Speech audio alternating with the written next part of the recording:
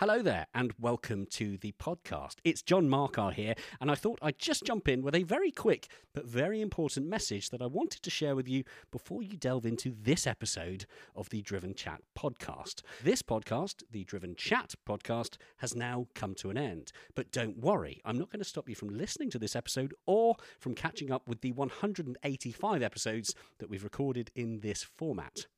I just wanted to let you know that if you're looking for our new episodes recorded after December 2023, then you'll need to seek out our new podcast, The Driven Podcast. You can find The Driven Podcast in all the usual podcast platforms, including, chances are, the one that you're listening to this one on right now. So please do enjoy this episode, share it with a friend by all means. But when it's done, don't forget to search for the new podcast, The Driven Podcast, and subscribe to the new format to hear the new stuff. To make life easy, head on over to the Driven website via driven.site. There you will find links through to the new podcast, including links to your preferred podcast platform. And hey, whilst you're there, why not check out everything else we do, including hand-picked automotive news stories, car and bike reviews, video features, and even more. For now, though, I'll let you enjoy this episode, and I will remind you again at the end of the episode, but for the future reference, this message is approximately 1 minute and 30 seconds long. That's 6 clicks on the 15-second skip button. Enjoy. Mom deserves the best, and there's no better place to shop for Mother's Day than Whole Foods Market. They're your destination for unbeatable savings, from premium gifts to show-stopping flowers and irresistible desserts. Start by saving 33% with Prime on all body care and candles. Then get a 15-stem bunch of tulips for just $9.99 each with Prime. Round out Mom's menu with festive rosé, irresistible berry chantilly cake, and more special treats. Come celebrate Mother's Day at Whole Foods Market. I'm Richard Attwood. I'm from Wolverhampton. I've lived there all my life. Maybe I should have, being a motorsport freak, maybe I should have moved to London, which is much more central for all the, parties that go on apart from anything else. But we had a family business there, and that's I grew up with cars, so it basically started from there, and my career started through my father, who's my sponsor. And he'd done a little bit of Brookslands before the war in the mid-30s, but he had to really generate a business for himself. So he didn't spend as long there as he wanted to, I think, and he did more motor racing through me, which I wasn't aware of, certainly for the first year or so. The Driven Chat podcast, powered by Paramex Digital. Well, hello. Welcome. Thank you for joining us for this week's episode. As you might have seen from this week's title, this week Miles and I are joined by somebody very, very special. Miles, I will let you talk up our guest today. Well, he needs a lot of talking up because this guy is very, very, what should we say, understated in his own way. Celebrated as one of the most successful Porsche Works drivers ever.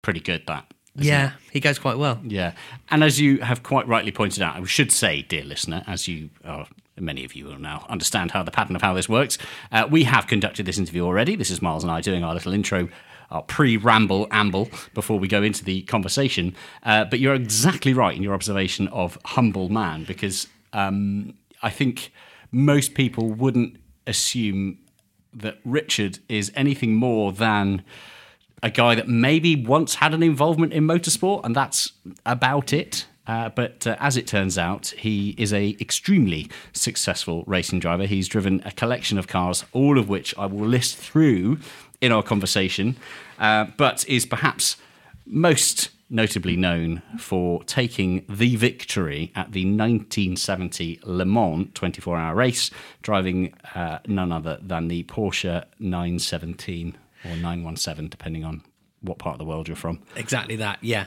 There's a fantastic story that leads up to that, and it spans over 10 or 15 years. That's the headline, of course, which everybody talks about, but he has a fantastic span of incredible races and race cars, as John referred to, that he's driven over many, many years, largely during the 60s period, which, as we all know, that was a lovely safe period of racing, wasn't it? Yeah, nothing ever went wrong, which is just great. Yeah, cars were safe, everything was predictable. No, hang on a minute. No, it was the exact opposite of that. It was. It was. Yes. So we're very lucky to speak to him still. He regales many, many a fantastic story that we drag out of him because, he just sits there very humbly with his cup of tea, doesn't he? He does indeed. He does indeed. So we'll let you enjoy that. Stick around right to the end, though, if you will, because we have some parish notes that I occasionally like to add on to the end of an episode. So enjoy. This is 1970 Le Mans winner Richard Attwood on the Driven Chat podcast. Speak to you in a bit. I am very happy that we are joined this week. Miles and I are joined by a fellow racing driver. And I'm always cautious about using the word legend because I know that some people are offended by it and some people really love it. So I should have checked before we recorded, Richard. But I'm going to say motorsport legend, Richard Attwood. Richard, welcome. If that's your opinion, that's fine by me. Love that. Love that kind of answer. I think anyone that has Le Mans winner in their little list of accolades, they definitely get legendary status. Or we could say hero, whichever you prefer. We can title accordingly. I get quite bashful about that, so you can say what you like. So, Richard, thank you so much for joining us this week. We are no stranger to having conversations with amazing people from the automotive world. As we said before we started our recording today, we've spoken to all sorts of different people now in the 150 plus episodes that we've recorded, from car designers through to motoring journalists, through to television presenters, to producers, to script writers, and of course to racing drivers. And that's everybody from modern day F1 drivers through to drivers of hugely successful drivers like yourself from the Le Mans series. Where do you pitch yourself? This is always a question I enjoy asking people. If you meet somebody in the pub, for example, and they say, so what have you done with your life? What's your quick and easy answer, if there is one? Well, I have to try and find out why that question came about, if you like. Mm-hmm. And if they're really enthusiastic. For instance, when I've worked at Porsche, I'm an instructor at Porsche. Yes. They don't pay me as Richard Attwood something extra above a normal instructor. Mm-hmm. I would say that 85% of the people I've been with at the driving centre at Silverstone have no idea who I am. I'm just a Richard the instructor. Mm. And I'm a little bit like that, reserved. Sometimes you're talking to someone and they really don't have they don't have a hand on motorsport, really. So, but someone who wants to really know a lot, I eventually will go around the surface of what I did. And then if they ask further, then they obviously want to know more. And eventually they might find out that I actually want them all. But in general, they don't. But a lot of customers who I've been with Porsche a long, long time, and they know who I am anyway, so I can't pull the wool over their eyes. But I'm a backward sort of guy rather than coming forward. And just for the benefit of the audience there, Le Mans is this little race that nobody really knows about. This kind of small part of France, it's not very well celebrated. It's actually one of the biggest motorsport events in the world, if not the biggest. So to drop that in there, Richard, is very humble of you. It is. And what I find interesting as well is, having done a little bit of reading beforehand, that race that was fairly early in your career in the grand scheme of things, wasn't it? That race, 1970, when you were driving with Hans Hermann. And I read in a previous interview that you'd given, that you were quite humble with the win. You were quite happy to pass it on to Hans, who'd been racing for a lot longer at that time. And for him, it clearly meant a lot, which of course it would mean a lot to any driver. But am I right in saying that you were kind of quite happy to let Hans get the glory for it, even though you were by far the a crucial part? I mean, I think everybody in the game knows that at those times we had two drivers. So yes. I mean, you can't have one who's not more or less at the similar level, if you like, for that sort of race. And we had great respect for each other. And actually, I chose to drive with Hans that year. From the factory had a list of at least 10 drivers, and I chose to drive with him because he's the steadiest guy. And I had lost. I'd had a lot of the race I did before that particular race in 1970 was. I had quite a few retirements, and I just wanted to make sure we finished and had some sort of result. But after qualifying, I realised that we were so far back because the specification of the car I'd chosen was actually quite slow. But the race came to us. We didn't do anything heroic, but it was quite a difficult race because it rained a hell of a lot. And the number of finishes in that race were way fewer than normal. Mm-hmm. Yeah. And it's worth pointing out as well, the car that you were driving is nowadays a car that is looked back on and celebrated so fondly, the 917 Porsche.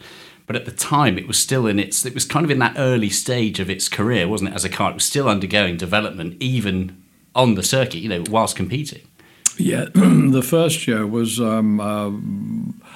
the car hadn't been developed properly, not enough. And I found out years later that they'd been doing a lot of their running on an airfield down a straight, getting up to high speeds, but they weren't getting to the ultimate speeds we reached on the Mulsanne Straight, which is 3.5 miles long. So I guess that they were, maybe it's 2.5 miles long, a runway.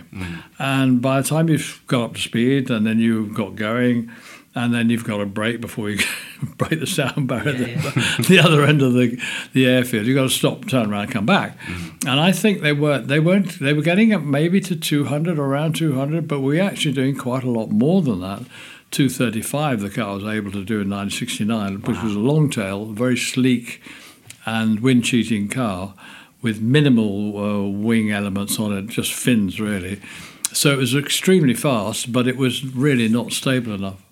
And it was a bit of a nightmare to drive, to be perfectly honest.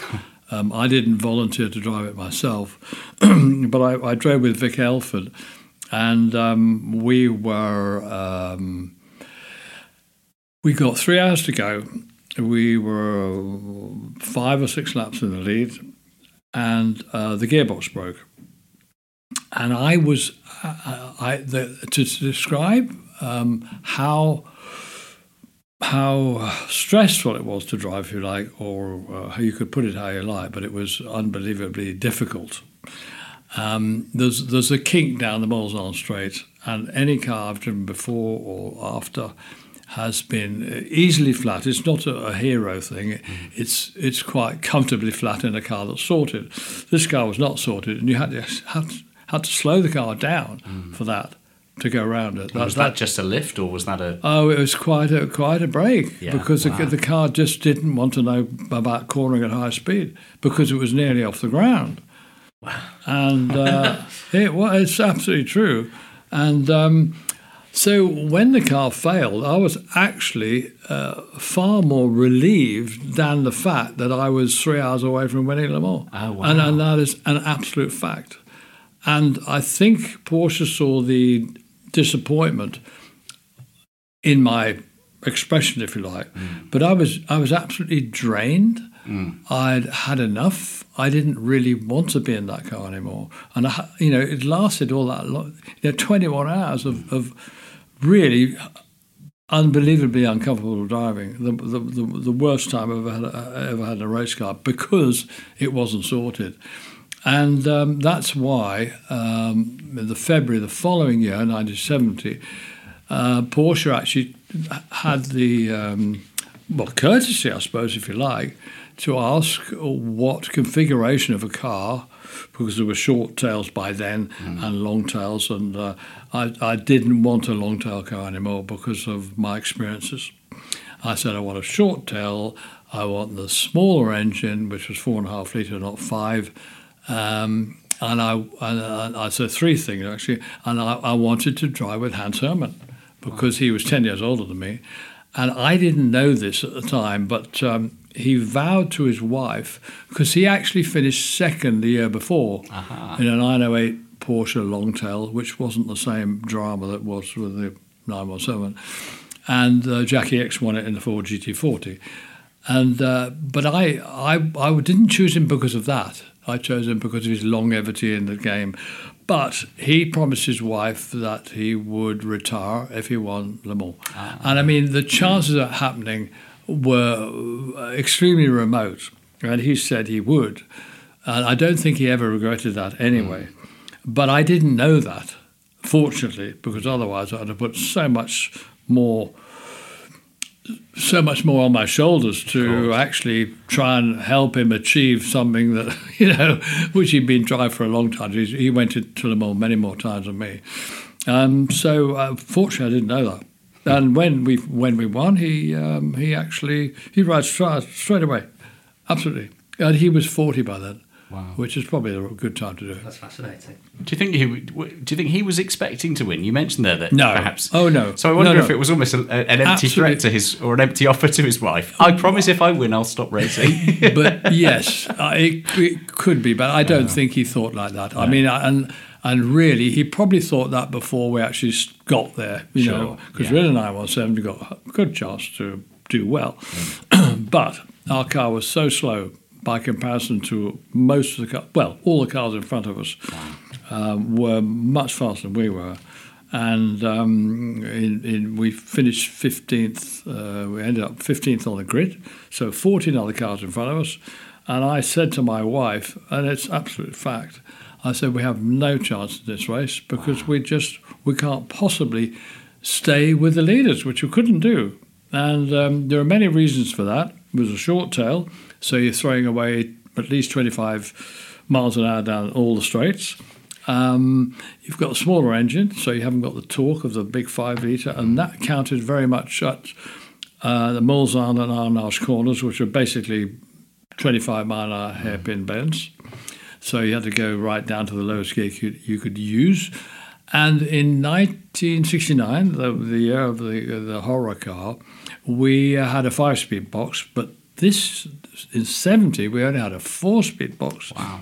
But we were not allowed to use first gear because of the they didn't want to stress the car any more than necessary, so we had to use second. Now, using second at 25 miles an hour is not going to pick up very well. No. And that we were losing a lot of torque we would have needed from the 5-litre. We didn't have that. Mm-hmm. So we're probably losing 2 or 3 seconds on each of those corners. I'm only guessing now because I don't actually know what the lap tyres were. And then we're losing all the way down the straight. So that's why we're so far on the grid, down on the grid. And I did say to my wife that we have no chance because we're never going to get anywhere near. And Hans started the race, but I watched the start. And the start was it was a big glamour event and everybody. And so many drivers wanted to lead the race or be, at the front. It was like a Grand Prix. And it was just ridiculous. I thought, this is absolutely crazy. Yeah. And I thought, well, this could be all right. Could do us a favour, if they're all, battling away with each other, knocking themselves about. But I still, to expect 14 cars to have trouble or, it's just ridiculous. But after only 10 hours, when I came in after 10 hours, they told me I was in the lead. Wow. We're in the lead. And it was a crazy race that any of those cars in front of us could have just backed off a little bit. It's a 24-hour race. The cars were not bulletproof like they are today, and they did break. And it's I regard it as not a regularity thing, but more of a medium pace race. Really, if you drove hard the whole way through it, it's almost certainly the car would not last. Sure. And that's how they were with the gearbox or the engine or something would break. So to go as they were doing at the front, it's like they didn't want to finish the race. This is the thing. This is what I find fascinating about, like you say, your approach versus the other drivers of that period as well. I don't know, famously or infamously, Porsche would only design the cars to do the race, as I understand it. They would Is that right? I think any car at that time, the engineering, I mean, everybody wants to make the fastest car, so you're putting things on the edge anyway. And if it's just not like today's where you have exotic more materials and things that are much more durable and all that sort of thing. You know, they were the early days of high speeds, and the 917 was probably, I mean, whether the 7-litre Mark II GT40s would do 200, they possibly might have, because I have a 7-litre engine there. But really, we were consistently over 200 miles an hour, which really hadn't happened before. Wow. So you know, 200 miles an hour is still 200 miles an hour. Then is still 200 miles an hour now. You know, it's a big speed. Absolutely. It's a big speed, and even in a modern car, even in a modern race car, it still feels fast. Yes. So I cannot imagine to think what it must be like in a rattly, you know. Yeah. Well, yes, but you see, today in racing today, a lot of the aero is used to keep the car on the ground, and this obviously detracts from the top speed. Yes. And the top speeds at Le Mans have never really gone above 250 miles an hour because they would, in my day, they would be quite difficult to hang on to. Yes. Because you haven't got the road holding that you have today. And we did have tyre issues where they were chunking in 1969. So we had to slow that car down a little bit, which helped a little bit, but nowhere near enough. It's only amazing. About 10 miles an hour less. I find I feel like guesswork is perhaps not a fair word to use, but there was a certain element of guesswork in a lot of what was happening in the world of motorsport back in that era, wasn't there? We don't, as you say, the things like the aero development, there wasn't really much in the way of beyond sending a car down a runway to see how it handled over certain speeds, and driver would come back and say, right, at this speed it was good, then it got a bit scary, then it seemed to come back, and then it was scary again.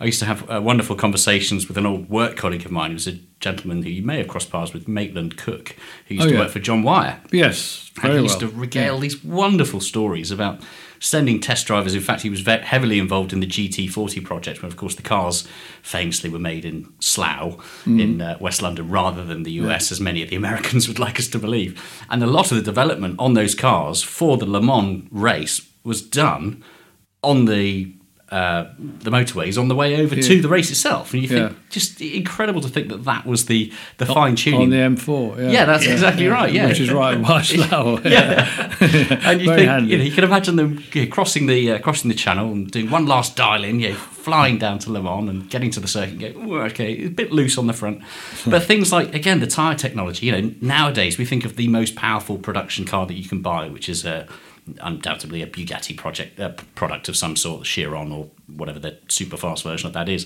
But they say, don't they, the Bugatti engineers, even to this day, say this car could probably do 300 miles an hour. However, we can't legitimise that, or we can't warranty that, because tyres aren't capable. We still haven't developed a tyre that we fully trust will do those sort of speeds. So then when you dial back the clock and think to 1969, 1970, 1971, cars are doing those speeds then without, there is no data analyst looking at a computer screen working through engineering grounds of safety, going, right, this is going to be good, this is going to be safe, this is going to be danger zone. Then it really was a lot of just, let's hope that this works.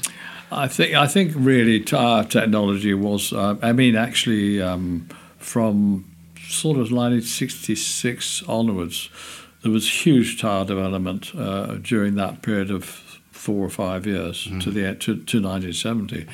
And in 1969, for instance, the 917 we had there with the aerodynamic problem car, we had the standard Dunlop treaded race tyre treads they used in most of the formers right up until that time. And in fact, the rear rim widths on the wheels of the 917 the first year was 12.5 inches, I think, maybe 12 inches wide. Yeah. And eventually, within a year or 18 months for sure, they went from that to 18-inch wide. Gosh, that's enormous. So, that just shows you how much development it was really was. And the tyre people couldn't tell you what the top speeds were. There was no measurement available or test rig that probably went up to those speeds. And, many drivers have died down the Mulsanne Strait before it was lined with barriers. And if they went off, they went into something solid, and that was the end of them, really. But through tyre failure and overheating and come off the rims or whatever, and the driver has no chance. No. This is something that I think, versus let's look at Le Mans in the 70s or late 60s versus now. The risk, shall we say, to the driver, where they can jump in the car with a great degree of confidence, knowing that things are going to generally work. If they have an incident, they're probably going to be okay to an extent. They'll at least survive. Just talk us through the emotion of, as you said, to be in that car and actually not be particularly happy that you're driving it in the first place. Just talk us through the emotion about actually strapping yourself in and thinking, Well, that has been asked before.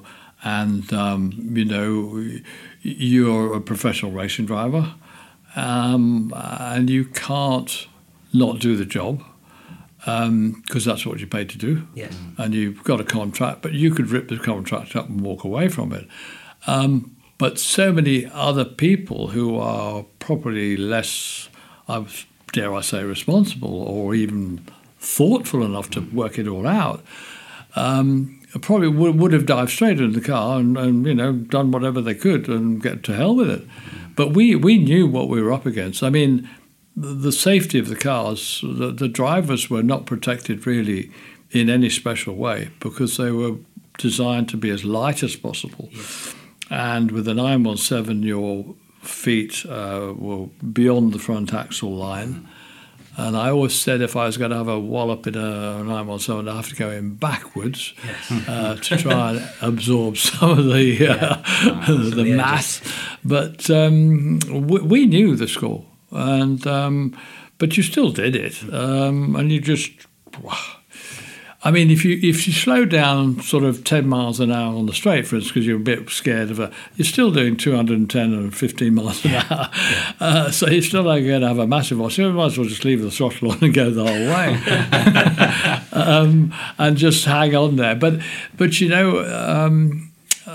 year I was in a different car and I was given the job of running the Diffin. It was an Aston Martin, which I actually did one race out of my own period in 84. I think it was with an Aston Martin Nimrod type car, and I was given the job of running the Diffin, which was fantastic because I hadn't been in a car for 10 years or more, race car, and I was given this job to do it. Well, that's wonderful. So you start at 2,000 maybe revs, 3,000 revs, and you gradually build it up. I got 15 laps to do.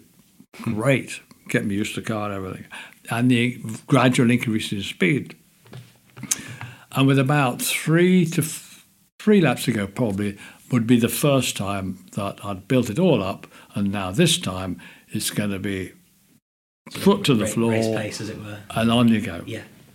And the first time I started hearing noises, I mean, the noise on this inside the car, mechanical noises, is just amazing, loud.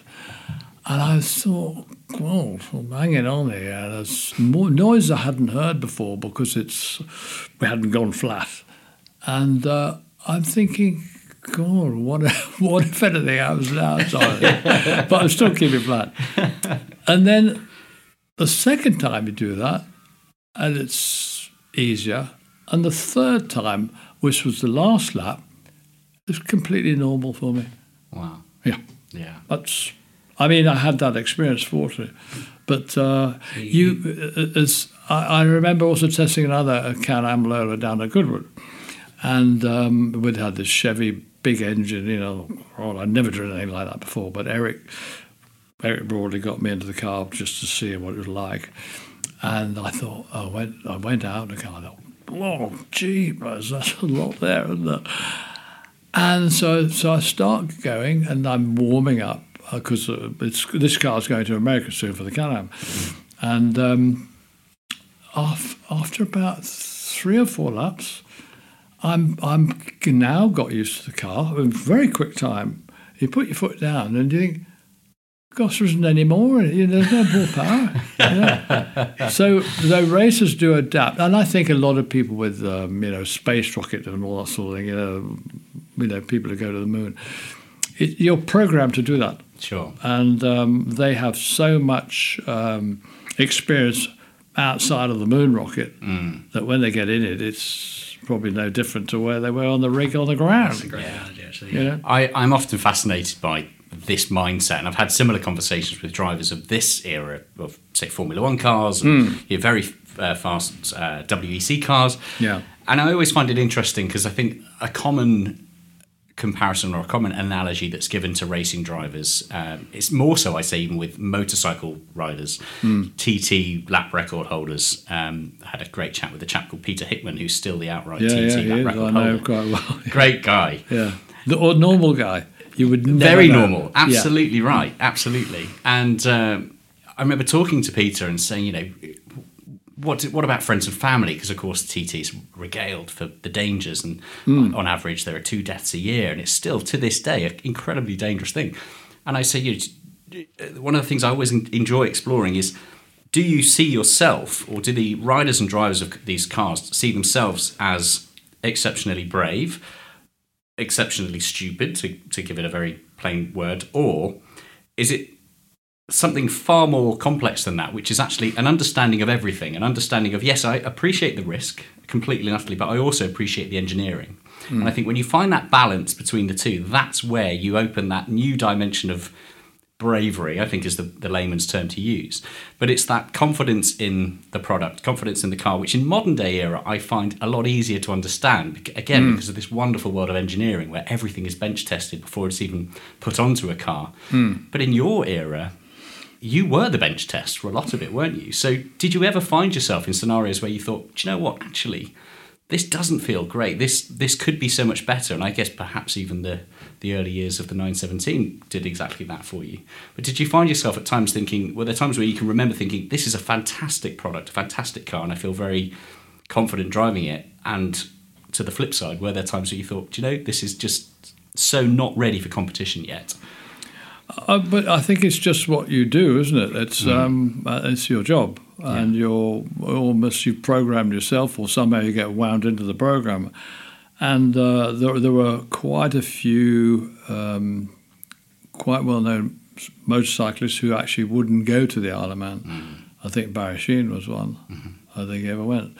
And but I knew Mike Hailwood very well. But and I went the year he did his comeback in 78, 79.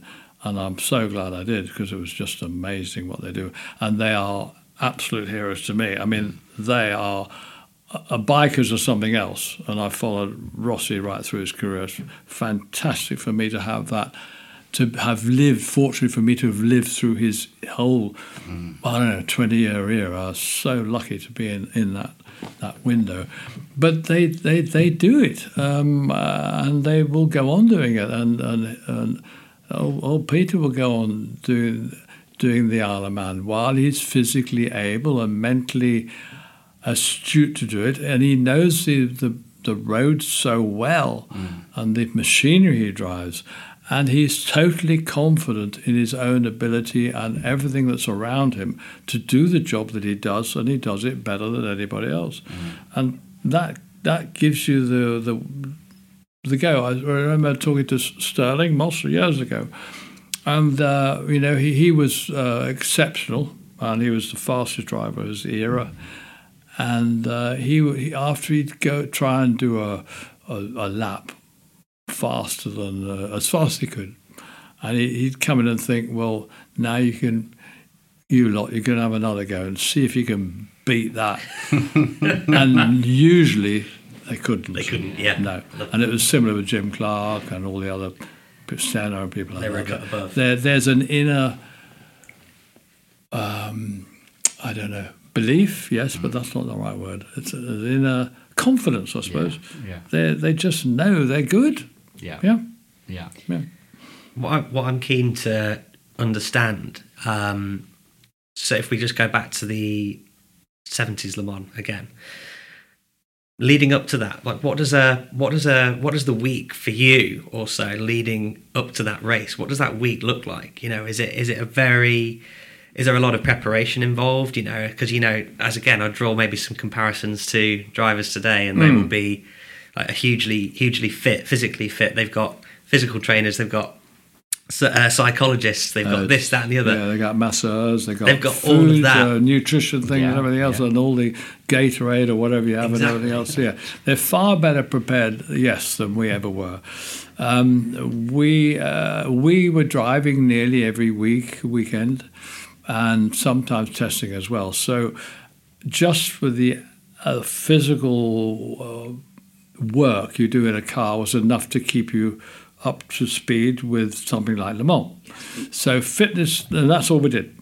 We had no advice. There were no instructions from Porsche to say you've got to, you got yourself get ready. There's no advice at all. Nothing. So they relied on you to do your job. Yes. And I think we did. But we had no help at all. There was no doctor.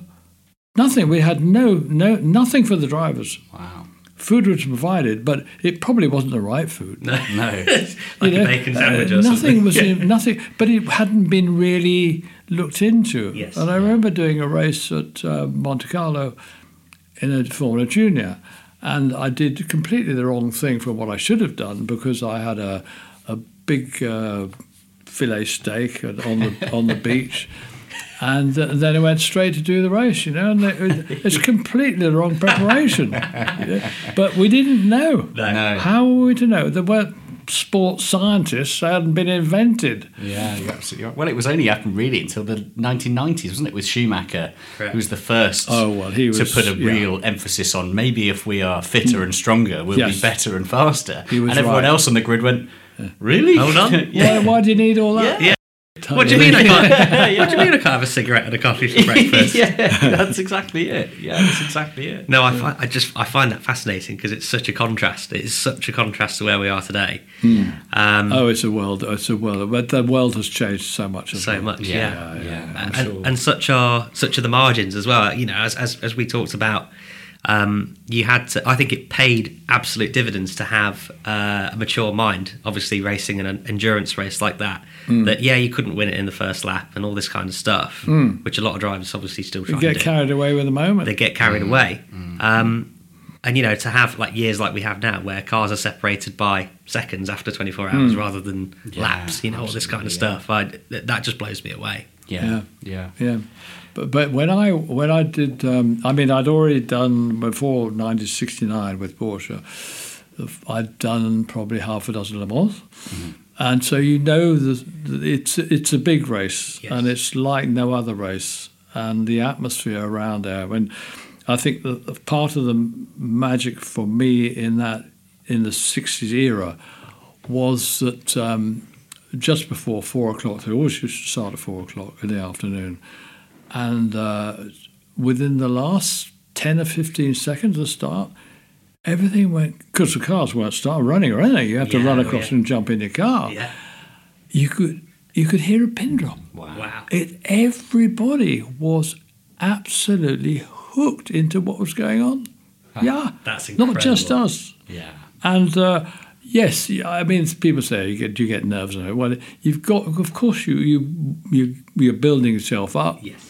You know what's going to be out there, but you've done it before, so it's not strange, and you're used to it, and you just do it. It just becomes subnormal for you, I suppose. I don't know. I love the theatre of that. You can imagine there's 40 odd cars, teams, all the rest But of you it. just don't get that now.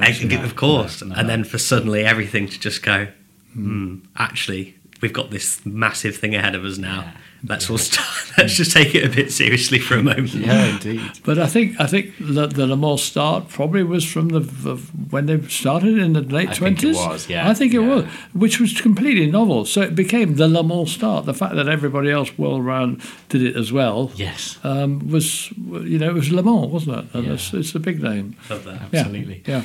I'd love to rewind the clock a little bit, just into the very beginnings of your career? Because it wasn't necessarily straight into motorsport, was it? Again, this is a common occurrence in the modern day, is that you tend to pick out any driver on the F1 grid, any driver that's doing fairly well in world endurance, any driver that's even doing fairly well in touring car.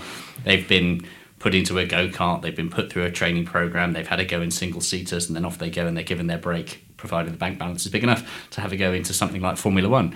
But for you, in the early stage of your career, you actually started out with Jaguar, didn't you, as an apprentice? Yeah. So tell us a little bit about that, and how did the transition from going into at the time, fantastic manufacturer of sports cars then, eventually lead you down the path to getting into a racing car? It's really followed on. I mean, I think it was my father who probably hadn't laid plans for it, but it's how it evolved. And when I was at 16 at public school, I thought there was a careers guy came round, and we went in to see him interviewed. He went through all the boys in the school, and he said, "Well, my lad," he said, "Well, what are you going to be doing when you grow up?" I said, "I don't know."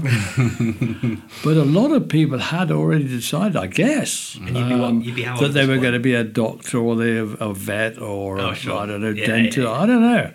Yeah. But I thought, that's a really stupid question to ask. Yeah, how are you supposed to know at that age? Yeah. And I have no idea how the rest of it, the conversation went, but it was quite a sure, because it came out of the blue at me. Yes. So I left school, and I didn't know what I was going to do, but actually my father thought, well, I had an elder brother, and he went to do another apprenticeship with Rolls-Royce. So I went to Jaguars. He had garages where he sold both as distributors, so it's quite big. And I looking back, I found school was quite important while you were there, but when you leave, it doesn't mean anything at all. That's so true. I don't think it does. And I went to Jaguar Cars. I thought I didn't really know what I was doing there particularly. Yeah. And the first week, after the first week, I thought it's just about learning again. It's just like school, isn't it? Really. Yeah. But the first line I went down was a crankshaft line, and it's a big rusted, huge piece of metal, quite long. And then I went down the other end of the line, and I saw the finished product, and I thought, my God, they got a lot of trouble to make that. And it was absolutely wonderful to perceive it. It's like a gleaming, like chromium-plated but finished steel, which looks like that anyway. Yeah. And I went back, and then I've learned that it goes round, and it's got some eccentric pins on there, and it's connected to a rod, and then on the top of that rod there's a piston, and when it goes up the bore, it goes bang and comes down again. Well, I was absolutely hooked, and I learnt everything about life at Jaguar Cars, the rough side, people. Everything. It was wonderful.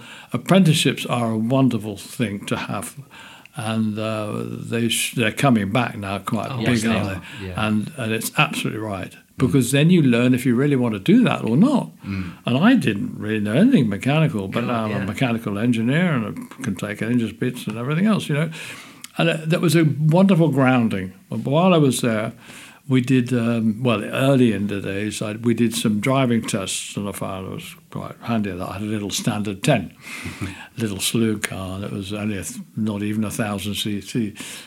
But I found that I enjoyed that. I won a couple of those. And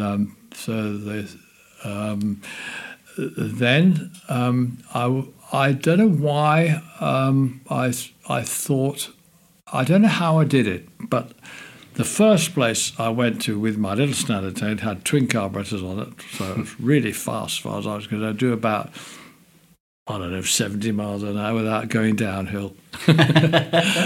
And I don't know, Goodwood was attracted to me initially straight away, and I don't know why. I'd been there with my father to watch some racing in the 40s, it would have been, maybe mid-50s. And I went down with my car because you had to, before you could race, you had to do like a proficiency test. Sure. And it just consisted of driving around where you were fast-ish enough, not too fast, and you observe for 3/4 of an hour. Quite a long test. Yeah, it's quite a long There's test. a lot of concentration there. Yeah. And I didn't know how, I'd never been on a track or anything, so I didn't know what I was doing. And in the end of it, I didn't know how I'd done, but they said, yeah, no, you're okay. And I'd passed and I was absolutely elated. Yeah. And it took me 7.5 hours to get there, because no motorways. Of course. And another 7 hours to get back. But I got back and I was as fresh as a daisy ago. I was so elated to have achieved something. Yeah. So that would have been the equivalent of what is now an FIA race license, I guess. Which takes about 10 minutes. Yeah. Drive around some cones, make sure you don't did. hit one. Yeah, wow. So that was at the Goodwood circuit. Yes. And then I actually I did a race, and don't necessarily remember that, but and I don't know where I came in it, but I was in my first race. And there's actually a photograph in Autosport that came out the week later of my little car going on Goodwood. Wow. So this proof is there. I love that. And we were saying, weren't we, before we started recording, that Goodwood is now one of the places that you're still present at. You know, you race at the Revival. You were at the members meeting a couple of weeks back. Yeah. It must be so special, and this is one of the things I absolutely love about all of the Goodwood events, because for me, from a personal point of view, I've only known Goodwood as a spectator, and I've been going to the Festival of Speed meetings, the Revival meetings, ever since I was a boy. I used to go with my dad, and we'd go late 90s, early noughties, and I'd be there with a little film camera taking photos and things. And to me, it's a massively special and significant place for me to now go on behalf of the media, and to be there and to capture the events that happen and the races that happen in any form, whether that's photographic or video or through an audio format. And for me, that feels so special because I have such fond memories of it as a child. But for you to be there and to have that wonderful memory of going there as here's your first shot at driving a car, show us that you're competent, show us that you're capable, there's your certificate, you're done, and then to start racing there. Now, to still be visiting and to still have that magical atmosphere that the Duke has somehow captured there, hasn't it, with that space. Does it still feel as special now to you as a driver today as it did back then? Well, I think it does, because it's in a very special part of England, and just to drive down there, and I felt that way back then, that to say, you're going to somewhere special. It's a great circuit, it's a great challenge, and it was always neat and tidy. And most circuits were not like that. Yeah, sure. But that was because of the ownership with the Richmond family, and it was special then, and it's always been special to me, and even more so now with nostalgia and everything else. I maintain that. I remember it was just before Revival last year, and I was there doing some filming work. And of course, this was probably 3 or 4 weeks before the Revival event was happening. So I'm having to wander around the circuit, and there was literally a guy with a little paintbrush like this and a little pot of white paint, just touching things up as you're walking around. And I thought, nowhere else do you see that anywhere. You just don't. That attention to detail. Yeah. And we're talking well over a month, 2 months before, and sure enough, you get there and the place is absolutely immaculate. Well, it's very special. I think the Duke's training as a cameraman, he was a great photographer in his own right. Yes. And that's where he's got his detail from. But his grandfather, of course, was one who went to Brooklands and was very successful there. Yeah. And it just followed in the family, but it must have skipped a generation with Charles's father, I think, because he was into horses and something else, and he didn't have a motorsport, running through his veins. That's right. But it more than made up with when Charles when young Charles came to the reins. To run it, yeah. And he was very determined to get racing back, and it took a long time. And he started with the Festival of Speed, which started in 93, I think it was, or 92, 93. I didn't go to the first one, but I've been to every one since. But because I didn't know anything about it. It just happened without me knowing, and I was too far away in Wolverhampton. But his long term was to get the circuit back, and it took a long, with the local authorities, they didn't want to know. And what worried me recent times was the new housing estates that are going up around there, and it's ultimately going to be, but hopefully it will continue because it's established now, which is great. And the other thing that they must never change that circuit because it is exactly as it was. And I said to Charles, even if I die there because of your circuit, please don't change it. That's incredible. No. Yeah. And it'll be my fault if I did. More than likely. That's how serious I feel about it. Yeah. No, it is. It is such a... there is a certain element of magic to it. And what I find fascinating is speaking to so many people from different fields of their industry, from a media point of view, exactly as you say, Miles, running around, having groundskeepers running around, making sure it looks pretty. Your observation there, Richard, about the Duke of Richmond in his early life was a photographer, and which is why, of course, he does have the place dressed up so beautifully.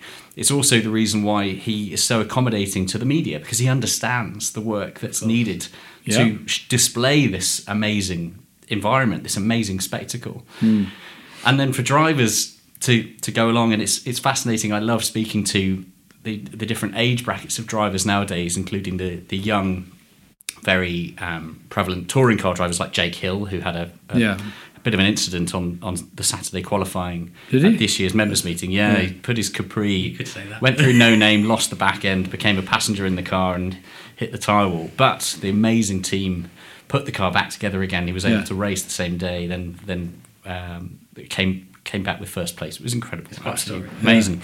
But it's great talking to people like Jake, who is still fairly young in his career, and hearing his remarks on the circuit, which are so similar to the very established drivers that have been driving there for years and years and years, and everyone has the same. It's almost like it's terrifying but brilliant, and therefore we respect it, and that's just how it is. I just find it so magical to learn that everyone has this same understanding and appreciation for this amazing place. But of course now the current drivers love going to Goodwood. And you've got Formula One guys going, and most I think the WEC drivers, because they love it, because the cars actually move around. Yes, of course. I mean, this is what driving's all about, sure, isn't it? Yeah. A bit like rally cars, really, because they get completely sideways and they're still under control. And I mean that's a car with attitude is what people want to see. Of course, it is. And I think that's why people still, in some respect, relate to things like maybe British touring cars still, because you can see the attitude of the car when it's under braking. You see it move, and you see them turn in, and it rolls, and you see a bit of mass in the car, as it movement, were. You see a bit of energy. Whereas anything modern, aero, all this kind of stuff, it just sort of, they just arrive at the corner and somehow just gets round it. Magical speed. Yeah. Ridiculous speed, yeah. And I think that is, as you say, part of the magic, if you will, is being able to go and watch those cars that are... They're big, they're not even the big powerful cars. I'm talking like the Cortinas and things like that. They're still a bloody handful. They're all pretty loose, and the drivers love it. Yeah, yes. That's what race driving should be about, isn't it? 100%. Really? Yeah, 100%. So we get to the point where you find out that you seem to do all right when you get in a racing environment. You've been pictured in autosport, and then at what point does it go from being, as you say, I appear to have an ability here, to actually getting into a really serious race scenario? Well, I didn't do much with the Standard 10 the first year, and then at the age of 20, I got, because we were standard triumph dealers, so my father provided myself and my brother with a TR3A. Yeah. And to me, that was quite a serious car because it would do over 100 miles an hour, for God's sake. And so I basically did a whole series of races with that car. I don't know how many races, lots. Nearly every weekend I was out there. But it was a basic standard car. There was nothing done to it. It was just as it came out of the factory. And so the first race I went to was at Mallory Park, which was a local circuit to me. And I was in two 10-lap races. One was a scratch race and the other was a handicap race. And the handicap race came first. But in those days, you used to be late for most appointments, which I'm not. I try not to be late anyway now. It's so embarrassing to be late, isn't it? And it's very rude as well. And so anyway, so at Mallory, you can't get into the track inside because there's no tunnel. If there's qualifying for everything else was going on. Right, yeah. So I missed my qualifying for the scratch race. But on the handicap race, they just took it as a TR3A driven by AN and other, if you like, or whatever. So I was handicapped for there. And I won that race. And I didn't see any particular reason why, but anyway, I won it. But the other guys with TRs and in my race, for the scratch race, they were looking at this car, because from the paddock, you see quite a lot of the circuit. Yes. They saw this car going quite well. So I come in after the handicap race and they say, "Oh, hi, I'm a nice guy." I said, "Well, yeah, it is. It's brand new. It should be." And they said, "Well, what have you done to it?" I said, "Well, nothing really." Put some fuel in it. He said, "Oh no, I've got the latest one with the bigger liners in, so it's actually now it's near 2.1, 2.2 litres, it's over 2 litres." He said, no, we've got else. Well, we've got all that. What else have you done? So what? Oh, no, the wheels now, they've got, instead of 48 spoke, we've got 60 spoke wheels on it, because otherwise they break. No. I said nothing. Wow. So, and it was, even a dimwit like me, I thought was something they've seen that I haven't. Were they expecting you to say, "Oh yeah, we've had this and this done to it"? Yeah. But anyway, the race comes up, and I'm on the back, and it was 10-lap races. So about the 8th lap, I've just overtaken either the third or the second guy. I can't remember, but I make a classic race driver's error in that I'm looking at him to make sure he's, not challenging me anywhere. And I turn in late for Gerard's. yes. And I hoik it in, I lose control, hits the inside of the bank, and I've got egg on face. It really was a disaster. Oh, no. But fortunately, my father sent a man from the garage with me in another car. And I don't think he predicted that, but I don't think he Anyway, so we have to leave the car there because the metal's all on the wheel. So we have to leave that in the scrutineering bay and drive home with this bloke, Don Buckingham. So my mother's waiting at home. She's petrified of me doing anything like this, as most mothers would be. And so we arrive home. She's actually on the doorstep. And no mobile phone. She didn't know that. She just happened to be there. And so I was driving the car back, and my guy, he jumped out of the car, and he said, he won. And I jumped out the other side of the car. I said, "No, I crashed. Easier to deliver that news when it's you giving it in person, isn't it? To concerned mother waiting on the doorstep. "I crashed, but I'm fine. I'm here." But going on from that, I do the whole of that year, and I really enjoy it, love it. But I can only get about 4th in general on scratch races, although I did win a race at Alton Park in the wet, because the Dunlop tires weren't very good in the wet. The race Dunlop tires, you're not meant to drive them on the road as well. You couldn't drive them, not meant to, but I did everywhere. I couldn't be bothered by some other wheels and put those on. So I always drove with the race tires on. And So what I wanted to do in the winter was to do my car up and modify it with fiberglass panels and camshafts and Weber carburetors and all this sort of thing. So beat all the bugger beating me. And I met the father with his plan to see if he would fund it or not. He said, we're not going to bother with that, my lad. He said, we're going to get you a Formula Junior. Well, I didn't know what a Formula Junior was. I really didn't. And, of course, a dedicated single-seater. And in those days, there was nothing below Formula One, single-seaters, other than juniors. No Formula 4, nothing.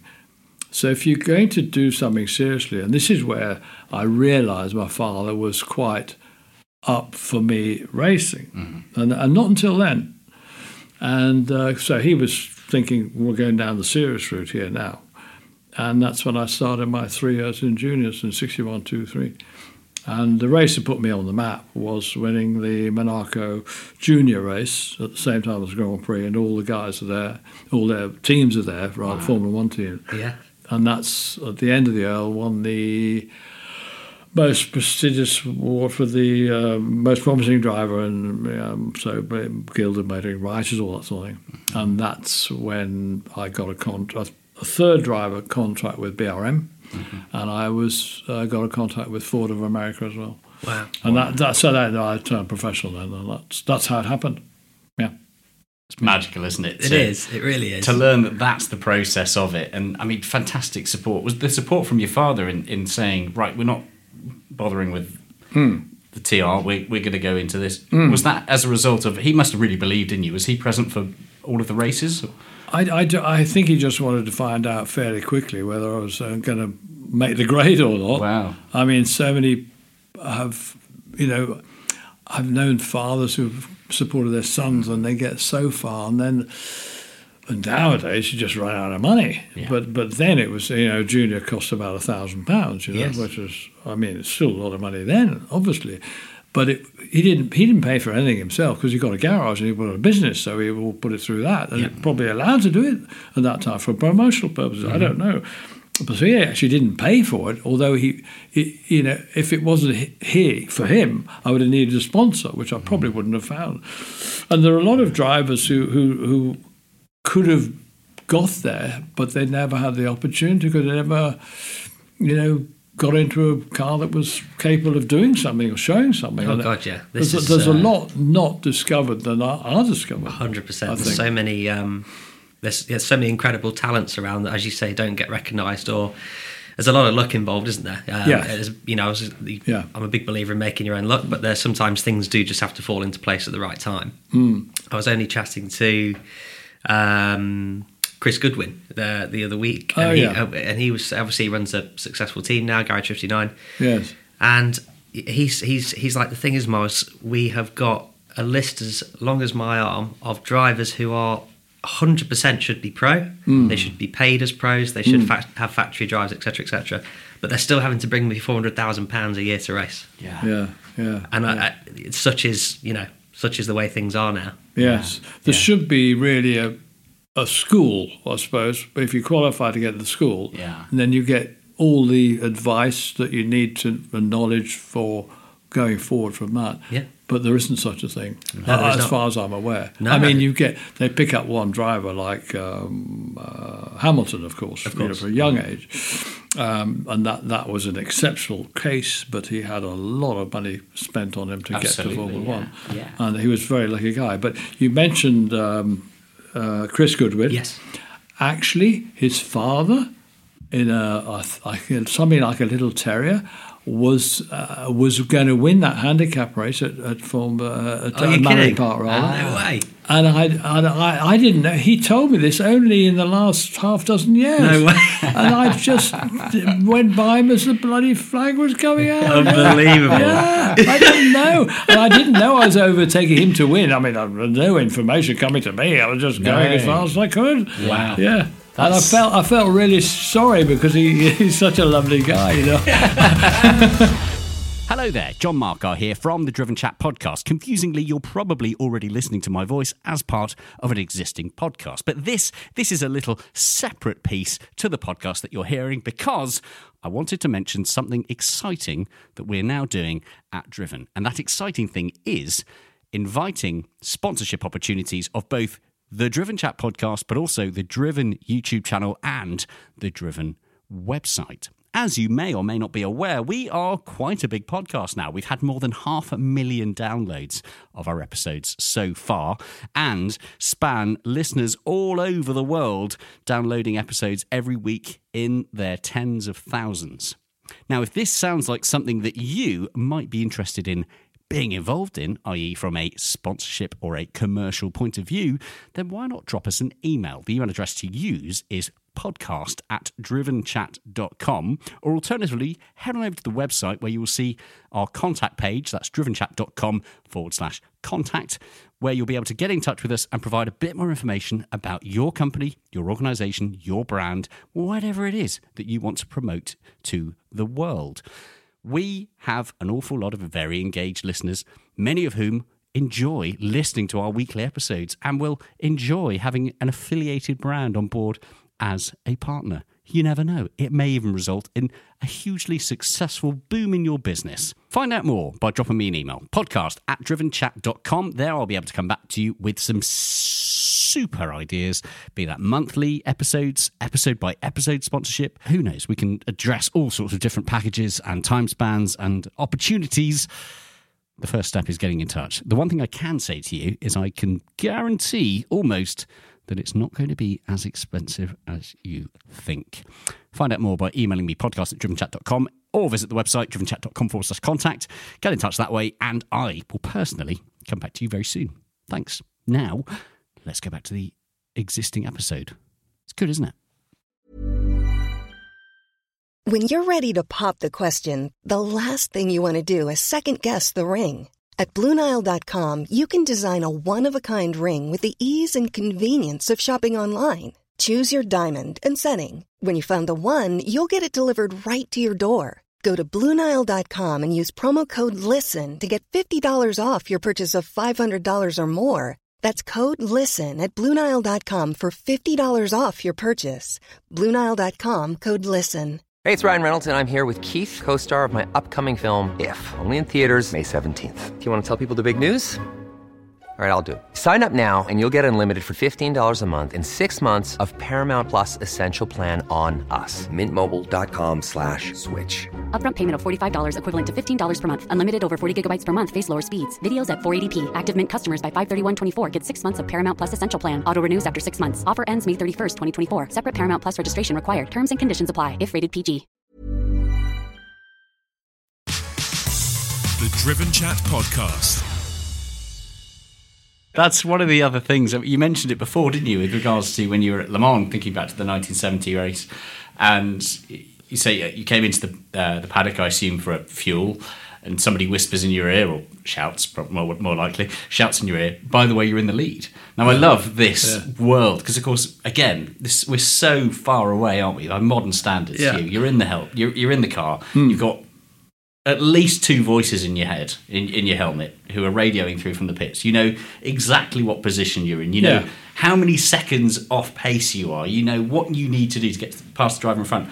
And there we are in a world title, world-class setting race like Le Mans. And it's not until you come in for fuel that somebody tells you where you are on the field. It's just amazing. I actually didn't believe it. Wow. Because it was so insanely stupid for everybody else. There was an incident where I think 3 Ferrari 512s went off in the same accident. Wow. Yeah. That's three. madness. Boom, out of the race. Yeah. And Joe Siffert, Brian Redman never won them all, but probably the closest he ever got to winning was with Joe Siffert in the 917 in 1970. And Joe, his co-driver, was I saw it. He was overtaking 3 or 4 slower cars before he got to the Dunlop curve, and it was right past the pits. And in his hurry, his haste, he missed a gear, and the engine went way sky high. Yeah. And I knew that car wasn't going to come back to the pits, but it actually did but it was clattering and clunky, and they completely. And that's probably the nearest Brian ever got to win a race. And he won all the other sports car races more than once, most of them. Yeah. So but Le Mans is a race. I believe that then, I don't know. It probably may be a little bit now, but no, not so much now. But the race tended to come towards you, or it didn't. And if any of those cars in front had managed to keep going, they would have won quite easily. Yeah. But they didn't, and that's what matters. Yeah. Exactly. That's how it goes. It's in the record books. That's what happens on the day.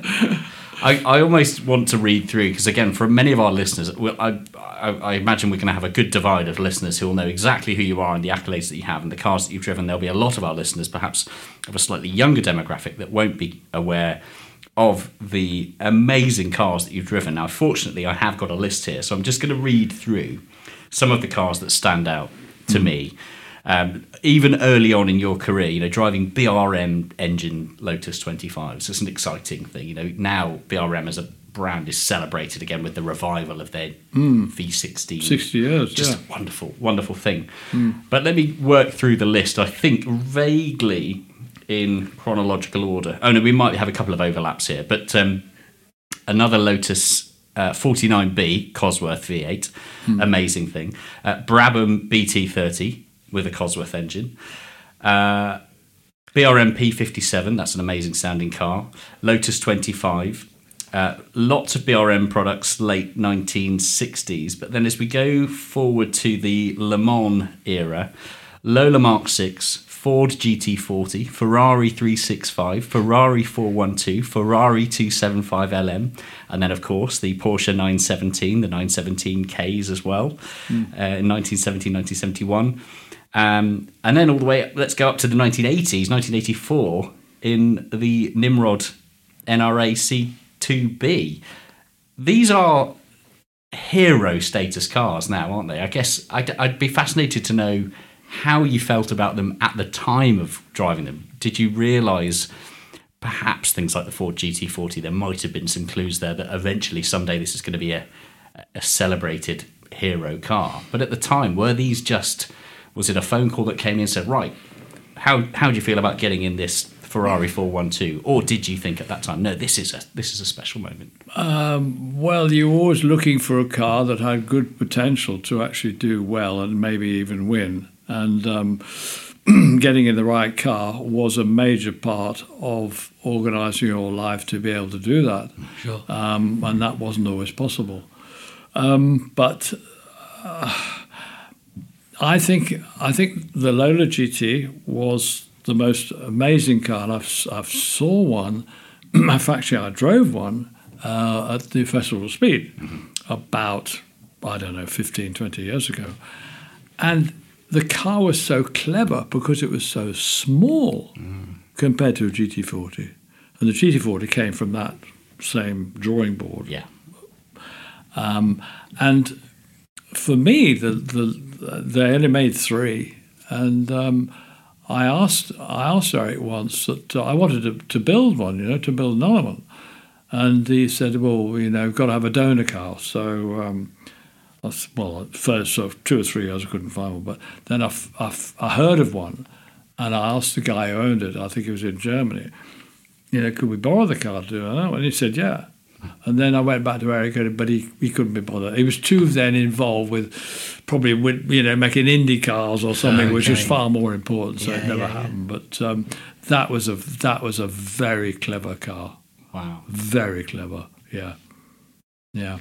But the other ones, I drove for a lot of Ferraris, but they were.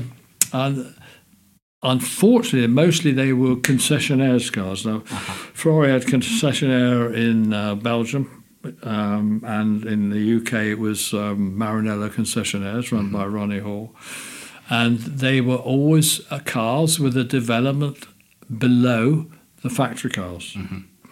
And we were there. I always think that if all the factory cars failed, they could still possibly win under extreme circumstances. One of the concessionaires cars could win. But they didn't want to be challenged by the concessionaires having the same power. I Yes. mean, if there was if the factory had a 3-valve engine, you'd have a 2. Yes. And if it then became 4, then you might get the 3.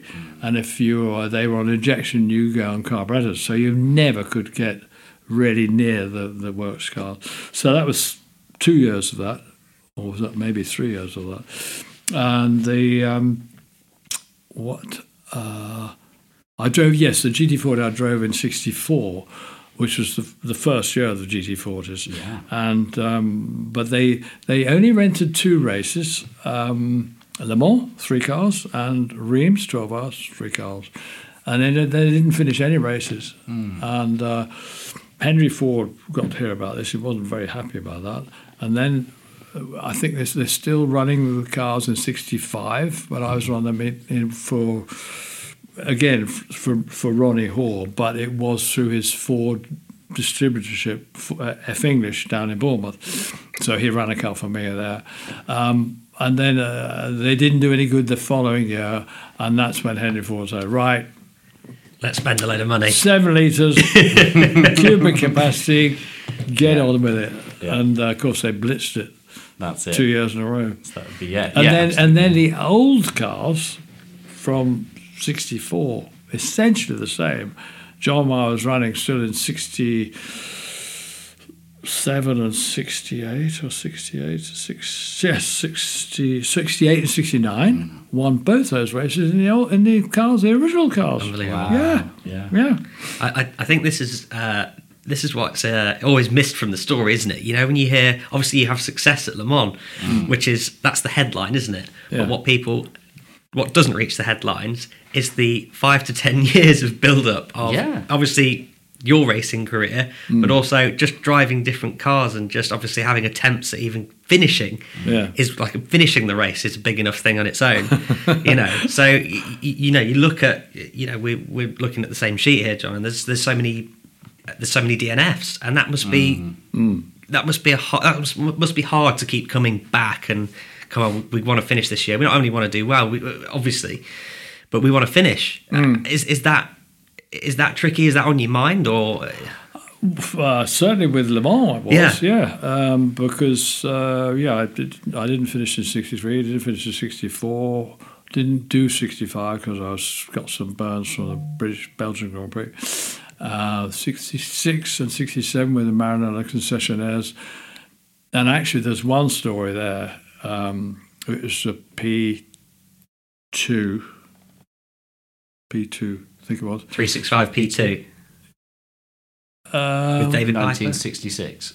66. Am I talking about? Yeah, 66. Yeah, that's it. Yeah.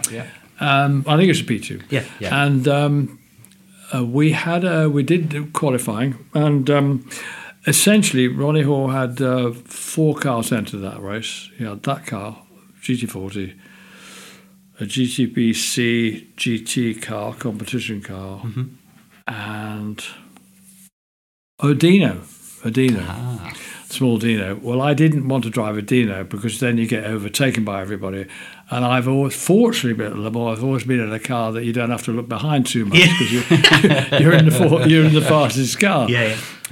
So I didn't want the Dino. That was written off straight away. I didn't think the GT40 would ever finish, and that car would definitely not have finished. So that was out of it. Then it was between the P2 and the GT car. Well, I wanted the overall thing, not the GT car. So it was really going to be the P2. Yeah. And just before the race, he was only going to enter 3 cars, but he decided he got the P2 was at the factory, not doing anything there. But he asked the factory to do it up to get ready for Le Mans about 3 months before the race. So. And I saw it arrive on the factory transporter, the old one, the Bertolotti or Berlier or whatever. And that arrived on top. It looked a fantastic looking car, a very pretty car. And so we did qualifying. And just before the end of qualifying, the drive belt, the V drive belt, fell off the running the water pump and the alternator, I guess. Just a simple engine. There weren't lots of bits flying off it, other auxiliaries, just that. And so I got it back to pits, and so qualifying's finished now. So I said to the guys, "So have you got some fan belts?" I said, "Oh yeah, we've got lots of fan belts." And I'd had some experience because I prepared my junior for the first year or so, and I knew quite a bit about just things like that. Yeah. And he said, "Oh yeah, we've got lots of V-drive belts. They're all the right size." He said, "Yeah, they're all the right size." I said, "Have you got one that's been pre-stretched? Because you had to run them when you're going racing. You have to run them first." For some time, not fast, because they would just turn over on their backs and fall off. And I said, well, if you have got a pre-stretched one ready to race, hanging on the wall. And they said, no, we haven't got one. I said, well, okay, well, I think not looking too good for Le Mans. And they said, okay, well, anyway, so they put a new belt on, and Friday's a free day. So we ran the car up and down the roads, which the French loved anyway. Yeah. Completely illegal, but they don't mind that. And we tried to run it in, and then anyway, we start the race, and my first lap, and the belt falls off. Oh, kidding. So our race is finished before the end of the first lap, and that happens at Le Mans a lot. Yeah. Not necessarily the first lap. So then you can't replenish with oil and water for the first, because all the water would have gone. You can't replenish any water for 25 laps. That was the regulation. Wow. Okay. That's probably still the regulation. Yeah, I don't okay. know. And so I had to drive the car, getting in everyone's way, for 25 laps. Wow. Which took about, I don't know, towards 2 hours, I think. Yeah. Gosh. And the car kept going without any water in it. There was nothing in it when I came in. Wow. Nothing. And you're just crawling around at this point, Yeah. just begging someone to not crash into you. I mean, just looking out the back the whole time. And there's a picture somewhere of McLaren in the GT4 Mark II, I think. Yeah. And they won the race.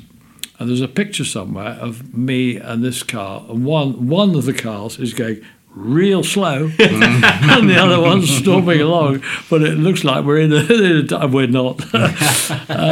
Anyway, we're coming after 25 laps, and they have to let the car cool down, of course, because they put water in, you crack everything. Oh God, yeah. So eventually they got some hot water, and they started the engine up, and you run it very, very carefully to fill it up to the top. Yeah. After about a long time to get it right, and it was okay again. And the new belt on. And so Ronnie says, well, I've done all I was driving with David Piper. Ronnie said, well, we think you should go out in it because, see if it's any good. So I went out and did some 2 or 3 laps really slow because I didn't want to say anything happen. And so I went out probably only 2,500, 3,000 road, maybe something like that. And then eventually wound up a little bit more, about 3,500, 4,000. And then I thought, well, it seems all right. Then do a little bit more, and it wasn't anything like max, and it fell off again. That was it. No, and that was it. Was that really it then? No point. No. Yeah. God. I suppose the morale can only take a certain number of hits before you then end up going, right, that's enough now. Well, That must be gut-wrenching, I yeah. had enough endangering myself, being in a traffic that I was complete in the middle of. Yeah. Anybody could have walloped me up the backside, I thought. Yeah. But I mean, there was no point. I hadn't got the item you needed, which was. So that's just one Le Mans gone. I mean, and that's how Le Mans can be for many times. It took me a long time to finish. The first race time I finished was with David Piper in his LM. In the LM, yeah, of course. And this is 1968. That's another story, but it would take too long. But it's a wonderful story. But we'll go on to anything else you want to ask, I think. Yeah. So you have a taste of what it's like to finish, which is obviously a big deal. So then we move into the Porsches eventually. Yeah. But even so, as you say, that takes some time of driving different specs of cars and et cetera, to the point where, as you described it, you end up in a car it's low stress, but it's not fast. Yes. And you know that from day one. Yes, I mean, you're talking about the first year with a long-term car. Yeah. You see, a lot of people think I did a lot of testing with that car. I didn't do any testing. Nothing at all. The first time I'm going to drive it is to qualify at Le Mans. Wow. Now that's not the right way to prepare a driver to do Le Mans, is it? No. Really? But actually, years later, and it was at the Festival Speed, when Vic was over about 7 years ago, and he actually chose me to drive with him in that race. He didn't ask me. He just said, he'll drive with me. I love that. And I knew, everybody knew the histrionics of the 917. I mean, the first race he did was at Spa. Yeah. That was the first one. That was in probably April, May time. And that was the first race. And Ferdinand Piech was so insistent that the car raced, because you find a lot more out about the car in a race than you testing. So he was it, and it was assigned to the two German drivers, Gerhard Mitter and Udo Schutz. So I thought, well, this is a German thing, so obviously they can get on with that. And nobody else was, we're all stepping away from the 917 because we heard how difficult it was in testing and all that sort of thing. And anyway, so it's in qualifying, I don't know what they did, but they obviously weren't gunning for it because it just wasn't able to do that. I don't know how fast they were going. I don't know that. But that was in the dry. And Udo Schutz, I was talking to him at a reunion at the Solitude about 20 years ago, 20 years ago. And we discussed about that race.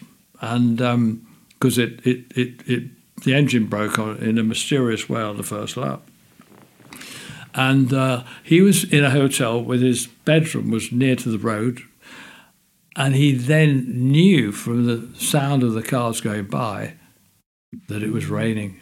Now this car in the rain would have been seriously bad. Yeah.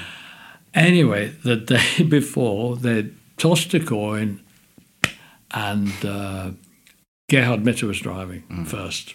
So Udo knew he was free for at least an hour and a half. And the race starts, and within 2 or 3 quarters, the engine goes. And we both, I said, do you think Gerhard just gave the engine a massive... interesting. On the throttle? He said, I think so. Wow. Really? That shows you how bad that car was. Wow. It does.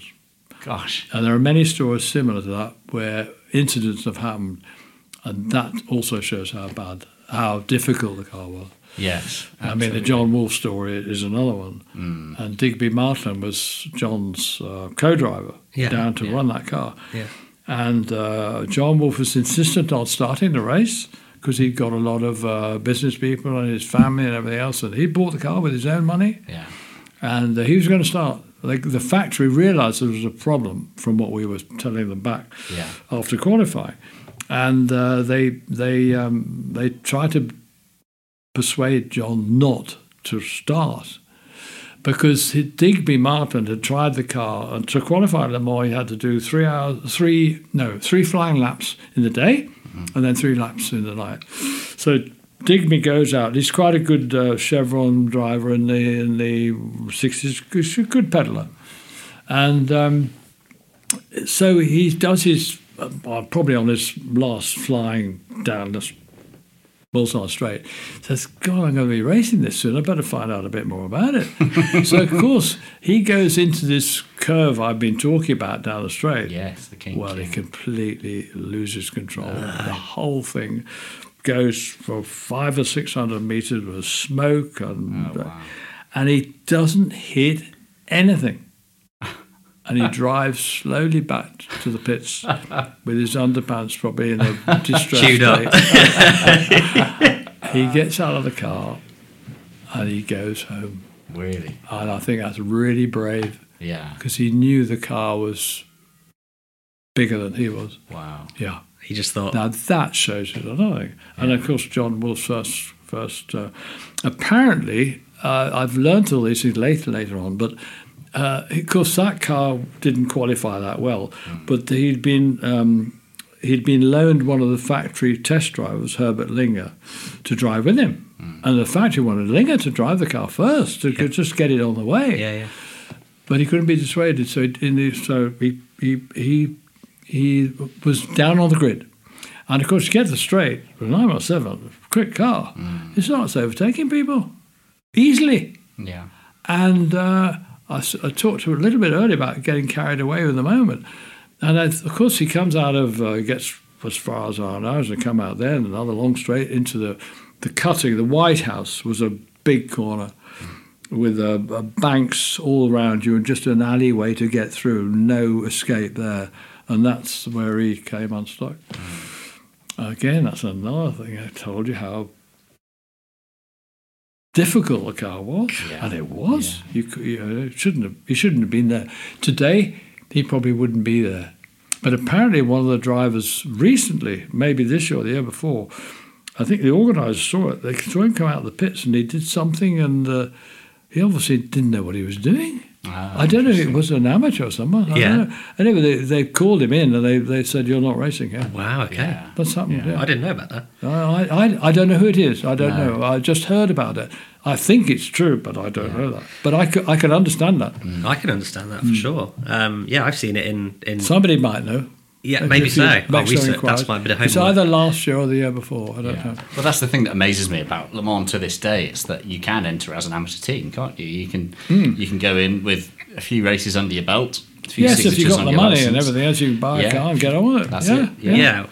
We see it a lot. I suppose I see it a lot with the racing that I do as well. Yeah. You know, it's like a lot of people now jump a few steps. You know, you can afford to get yourself straight in a GT4 car or a GT3 car, pretty much. So within mad to think, within 6 races, your license, you can go. Well, off you go. Yeah, here's a 500 horsepower GT3 car. You know, or 5 races in a weekend doing some volunteer marshalling. All that. Yeah. And away you go. So there's your GT3, off you pop. Tick that off. Try anyway, now you've done that, off you go. If you can debunk a rumour for me, which I don't know if this is true or not. As you alluded to earlier, the chassis and everything about the car, they were made to be lightweight for obvious reasons. Was it such that they would pressurise the chassis in order for drivers to be able to see if there was cracks forming? Well, I can't hand on heart say that I drove a car where I was looking at a gauge. But they did use a Schrader valve, tyre valve. Yes. It was wound into the back of the chassis because all the pipes, all the things were connected. And they could blow it up to see if there was because that would tell them if there was a crack somewhere. Yeah. And that's how the cars were made, that delicately. Yeah. So you can understand that, with your feet at the front, you would be the legless driver if you had a front end shot with that, because you got a bit of fiberglass, a headlight, oil cooler, and that's it. And then your legs. Yeah. Crumples against your ankles, aren't they? Do you still get excitement watching modern day Le Mans? Do you still follow it with the same level of interest? Well, it's a long race, isn't it? And when it's bedtime, I go to bed. But actually, I went with Audi. Very kindly took me to Le Mans to host some of their guests for several years, and. It was wonderful to go back to see it done in the modern way. Yeah. And I could see how people would stay up now to see, because the information is there. Oh, of course. And with all their hospitality things Audi had, you could sit in, you could almost lie down on an angle thing, and you could look at the screen, and you'd probably fall asleep anyway. But you could watch the race, and it's all detailed there. That's right. And you see someone's had a pit stop, and it's the information now is so much more. Yeah. I mean, you're loaded up with stuff, aren't you? With and we had nothing. I mean, when you're out on track, we had a signal board at the Mulsanne corner. As you come out of there, you go slow enough, you have time to take in what's written there, and your lap times and all that sort of thing, and how many laps to go before you have to come in. But that's all we had. Wow. We didn't have anything else. Yeah. And people can't understand that. No. Now, with all this modern technology, that was it. Yeah. So you couldn't tell them anything, and they could only tell you what they could put on the board, which would be, laps to go. I was insisting on having my times every lap, because to try and keep them as consistent as possible. Mm-hmm. It used to be quite impressive to do that. Yeah. So, I had a conversation with a driver that had done Le Mans probably 10 years ago now, and he was talking about, so he was having a chat with Andy Wallace, and he'd done some laps in a TVR at the time when they were doing it. Obviously, pretty scary machine. And he was referring to the fact that he was driving down the Mulsanne Straight, and then one sense after the other of his started to drop off. So as he's getting towards the higher speeds, the hearing starts to fade, and he everything started to go quiet in the cabin. He thought, what's going on here? And then the next thing was the colour in his eyesight started to drain away as well, and he thought, there's something really wrong with me here. And as he gets towards the braking point, starts to slow down, back through the gears, and the noise of the engine and everything starts to come back, and the colour in his vision, all this kind of thing. And he said, apparently he goes and has this conversation with Wallace, and he went, yeah, did you lose your hearing? Yeah. What about the colour in your eyesight? Yeah, we know all about that. And it was basically whatever it was, his brain shutting down certain parts it didn't need, just so we could focus on doing the job of driving, obviously, and looking for where braking points were and all this kind of stuff. I just found that absolutely fascinating. Really? Yeah, really. Clearly, this is news to you. Yeah. So his body was changing, prioritizing different senses as he was driving. Yeah. God. I'd never heard of that. No. I do enjoy hearing those kind of sensory experiences. I remember having a great chat many years ago with Jan Mardenborough, who famously went through the Gran Turismo Academy, did very well driving in simulator and computer games, then was offered the opportunity to drive a car for the first time. And then he's done fairly well at Le Mans and various other series. Yeah. And I remember the one thing that Jan said to me that I'd never allowed myself to process was, you always expect the sensation, the forces, the G-forces, accelerating and braking. You always expect the noise. You're expecting that. But the one thing I never accounted for was the smells. Mm-hmm. And the difference... The differences you'd go through in the cycle of the car as the brakes got hot, as the clutch got hot, as the oil got hot, as everything else. He said it was the one thing I never thought of was the fact that you'd smell these different things, and you could tell so much about what the car was doing and how the brakes had bedded in accordance to the smell that was being funneled through from the vents. Yeah, they're not that well insulated. I mean, the airtight and all that. So it doesn't. Well, I don't know if it exists now, but there was a time when air conditioning was going to come on. I don't know if cars are air conditioned now to try and keep the drivers cool. Depends on the car, but yeah. Like a GT. But they have to. They have the unit, regulations say you've got to keep them to a certain level, haven't they? And I think there's a way of jiggery pokering, but that way you can somehow I don't know, because you don't want to slow the car down with air conditioning. That's it. I think most of them are now electronic standalone units, almost like an auxiliary unit that gets plumbed in. So they're not quite as efficient as, say, a belt-driven air conditioning compressor, but it means that they can run remotely to cool the drivers down a little bit. Yeah, because we didn't have any of that either. No luxuries like that in your era. No. Now, talk to me about modern day, because you are still involved. We mentioned, didn't we, Goodwood, that you still attend various race meetings there, but you also are often in the passenger seat of modern day cars, still giving some guidance here and there, aren't you, with Porsche? Yeah, instruction-wise, yeah. How does that compare to what you used to do? Cars now, modern cars and modern fast road cars are just so capable now, aren't they? And I'm thinking GT4, GT2, GT3 Porsche products are just incredible out of the box. Do they still excite you in the same sort of way? I used to do a lot of, not a lot, but I occasionally would do track instruction, but I don't tend to do that now. The modern supercars now have a lot of G, and when you get older, you don't put up with that too well. and electric cars. It's like a switch, isn't it? I mean, they're so.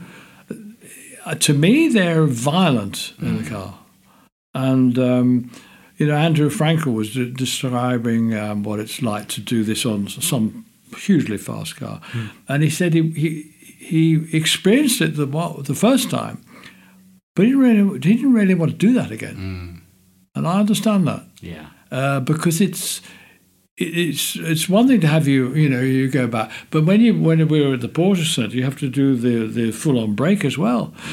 So you're gathering more than 2G. Yeah, I didn't really need that. That's staggering. Like for context, for that's a big number. Anything over 2G is a big bloody number. Well, I'm imagining it's 2G. I'm sure it is. No, it is. It's funny you should mention it because I only watched yesterday a video on the new GT3 car. The cars weigh so much, so you've actually got a lot of grip. Downforce. Yeah. Yes, and that's right. Digging the tire into the tarmac, and you are stopping. Yes. Yeah. And it's to show people that if they think they're getting somewhere near something they've got to do, hit the brakes and stay where you want to go. Away from any solid object. Yeah. No, that's impressive. Like you say, you're referring to I'm assuming the Porsche Centre at Silverstone, which is we were chatting just before we started recording about that. And so, by all accounts, when you buy a Porsche product, then you basically get invited along to go and have a play around, which obviously you're a part of. And the fascinating thing that we both agreed on was that the women are always far more receptive to to the instruction. And actually, bloke comes in, I don't need, I know what I'm doing. And then the wife steps in and actually drives far, far, far better. And I love to see that. Yeah, absolutely. Well, I always feel we're at risk when leading towards the wrap-up times of a podcast like this that we've missed huge chapters, but I'm sure there will be times where our paths will cross again. Thinking about these Goodwood events that you attend. Have you got a presence at the Festival of Speed coming up in a couple of months? Yes, I'm working for Porsche there, which is an annual thing, really. And I'll be driving the fast road cars or sometimes, usually, the museum cars. Great. The older cars, which of course is, I've driven a lot of the old Le Mans winners, which I never drove in period. And it's a great experience to do that. I appreciate that. Yeah. And they're always well prepared and it's just turnkey operations. They're all turnkey operations. They're just fire up and off you go. Yeah. Even the 917 now is because if you're tootling around a lot like you do at the Festival of Speed, but now the 917 that they've got now has got different ignition packs, I'm sure, and it's a good old whack going at spark plugs. They don't. They don't get wet. No. They've been modernised a little bit, just on that side. Yeah. And then, of course, later in the year, Revival. Yeah. What tends to be your... Do you get much of a say in what you get to drive, or is it a phone call a month or so beforehand? No, Goodwood sort things out. Yeah. They have drivers on a list, and Pro-Am, right, that we're talking about, really. But somebody might want me to drive a car individually in a race, but I don't know. It's quite exciting to know that you don't know. Yes, indeed. But usually the owner will have a list of drivers to choose from, and then a reputation might decide whether I get a drive or not. Sure. But I've been lucky to have drives every time. But my problem I see is that all these other modern drivers want to enjoy themselves at Goodwood, which is going to, eventually I'm going to drop off the list, aren't I? Because they got the current winners now, about the old ones. I think there'll always be a place for you. I don't know about that. Well, I find it interesting. Again, another old work colleague of mine was the fantastic Derek Bell, and I always find it interesting. I was talking to Derek a number of times about Goodwood, and he just flat out now says, "Don't race the Revival anymore. I'll do a parade lap if they want me to. I'll do just a demo. But doesn't want to race because he just doesn't enjoy it anymore." And he was saying, that? Derek Bell. Okay. Oh, yes, I know. Yeah. Well, Derek had the most amazing golf thing, when he was driving with John Moore, Yes. he had an insurance thing. Did you talk to you about that? No. He was covered up until, I think, quite recently. You need to talk to him about it. And that lapsed. And then he got quite nervous about things. Right, Interesting. yes, that makes sense. Yeah. Interesting, yeah. I think that's probably why. But Maybe that had an I don't know That that. definitely would have been an element to it. I think in his words, he was saying that he realised that he wasn't as quick as he always was. He realised, as you say, there's a lot of people out there to have a good time and to try and win. And for him, the enjoyment just stopped. And I think it was more, he's happy to do the demos. He's happy to drive some cars. I understand but, that. I do. yeah, I respect yeah, that. Yeah, completely. Completely. Yeah. Well, let's make a pact to make sure that we bump into each other and cross paths at both the Festival of Speed and Revival, because it's always fun. You'll find Miles and I roaming around with microphones in hand, talking to drivers usually in the assembly area or soon after a race or a hill record. That's if I can peel Miles out of the car, because you have loosely been promised to drive up the hill at the festival. Yes, I'm still working on that, but it's been You haven't got there it's yet? been dangled. Go and see Porsche. I'll get you. I'll find you. There we go. There we go. If Praga doesn't work out, then Exactly. Porsche can sort it. No, we keep working on that one. But yes, you've heard it here recorded. I'm going to go and speak to you if it doesn't all work out. Yeah, well, I probably think, you've had enough of my time. I'm not talking to you anymore. Fantastic. If people want to learn more about you, I know that you're quite prolific on social media, aren't you? You've got your own Instagram Well, I am account. through my son-in-law. Yes, he's very keen. And here's us thinking it was all you. He set me up. No. So yes, if you want to go and check out Richard on Instagram, you can do that. Richard Attwood Motorsport, I believe, is the handle. I'll double check that and put it in the bio, because yes, some great photos and stories and occasional anecdotes on there. But otherwise, if there's is there anywhere else people can go to learn more about you and your wonderful life? Well, there a book in the Goodwood making? for sure. Yeah. But we've got a track day coming up on June the 15th at Castle Coombe, which we did last year. Fantastic. And we've got a lot of Porsche owners coming to that. Great. But there are 1 or 2 spaces left. Aha. Yes, always. Perfect. So they can get through to us. Well, Stephen probably answer it anyway. So, yeah. So find those social feeds, as I say. He's I'll my include the man, links he is below. at the moment. He certainly is. He's done a sterling job at He setting has up today's actually, interview. Yeah. So I guess that just leaves us to say a huge thank you. Thank you for coming in and giving us a bit of your time. It's always fantastic to unpick some of these great stories and memories, which I feel for many are just so far, especially the young generations younger than us now, are so far beyond comprehension. The idea of racing without any assistance and the safety levels and cars without testing. And I feel like if we don't share these stories and tell these stories, people will eventually assume that they never happened. So it is amazing to be able to hear. Well, it they're from chances you have to take. Yeah. Yeah. Yeah. You do, otherwise you go backwards. That's Yeah. it. Yeah. What a great metaphor to end. No, really. Thank you very much for your time. It's been fantastic. Thank All you. right. Pleasure. Okay. Thank you. And there we have it. Ta-da. Ta-da. As if by magic, we reached the end. What a great man. We actually continue talking, which is often the way with episodes like this. We finish recording and then we end up just having a bit more of a general chat for about 15 minutes about life, the world, racing cars, and just general chit-chat. My favourite part, the bit that caught me off guard at the end, was when we were finished recording, you went, "So, Miles, who are you?" You're used to it, though. Yeah, true. Hang on a minute. Who What let you in the do building? Do? Yeah. No, I think once his ears are pricked up at the point of racing driver and opportunity to drive at the Festival of Speed, and I think there he was like, hang on a minute. This guy's worth finding out more, which is fair. I suppose so, but yeah, absolutely. Incredible conversation had with him. I suppose with the research that we do leading up to these podcasts, we know a little bit about the man and the story. But as ever, as we start to unpeel the layers, a lot more comes out. Yeah, absolutely. Yeah, really, really a fascinating chat. Hope you enjoyed that as well, dear listener. You can, of course, let us know. You can do so by leaving some feedback. These are your beautifully seamlessly segued parish notes and calls to action that go in at the end of our episode. So if you would like to leave us a positive review for this week's podcast, please do. You can do that on Apple Podcasts by writing some kind words and leaving us some 5-star reviews. I know it's crass asking to be liked on the internet. That's generally speaking not something you should do. But in the world of confusing algorithms and podcasts, it's something that we're told we have to do.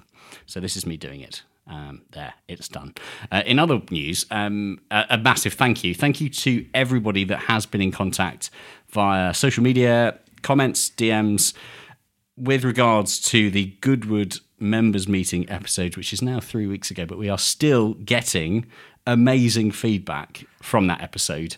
That was a monster, that one, wasn't it? Gosh, it was huge. It was huge. And it's so difficult. It's such a difficult thing to try and explain to people. And in fact, I found myself having this conversation with family over the weekend.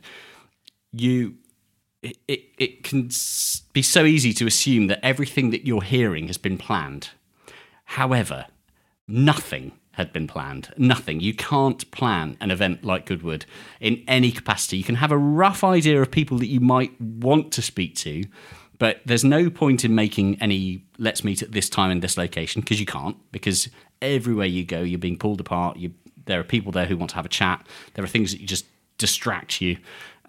It's impossible. So that event and that podcast, as a result of that event, was a huge effort. And I want to say my thanks again to Tom, who'll be listening to this as our editor. But yeah, Tom essentially is the guy that takes the bucket of noise from events like that and somehow engineers them into sounding polished and brilliant. So a big thank you to Tom, and a massive thank you to everyone that has taken the time to just reach out, even if it's just a little comment on social media, underneath a photo from the event. It makes a massive difference to know that people are enjoying it. I see the stats, I see the hundreds of thousands of people that listen, but when I actually see a comment from somebody going, I really enjoyed that conversation, it really does mean the world. So big thank you, heartfelt thank you to everyone that has taken a moment to give some feedback in that way. Indeed. And we do, I know it's said often, but we do genuinely read all the comments and all the feedback, and of course, it helps us steer which way the podcast goes and the other content. So equally, if you have any ideas, people you would like to hear from, do let us know. Yes, and let them know. That's always fun. I love it when occasionally we'll get tagged in a Twitter conversation or an Instagram comment. You should talk to Driven Chat.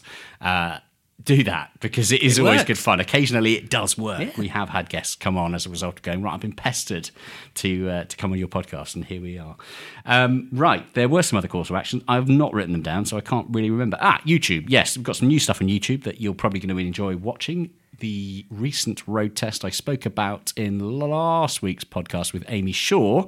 I had the Hyundai i30N. That video review is up now. If you would like to go and have a look at it, it's on our YouTube channel. Just head over to YouTube and search Driven Chat or Driven, and you'll see our channel. Have a look at that. That's there, as well as loads of other things you can catch up on. Lots of other video reviews and other bits and pieces. And don't forget the BMW M3 Touring.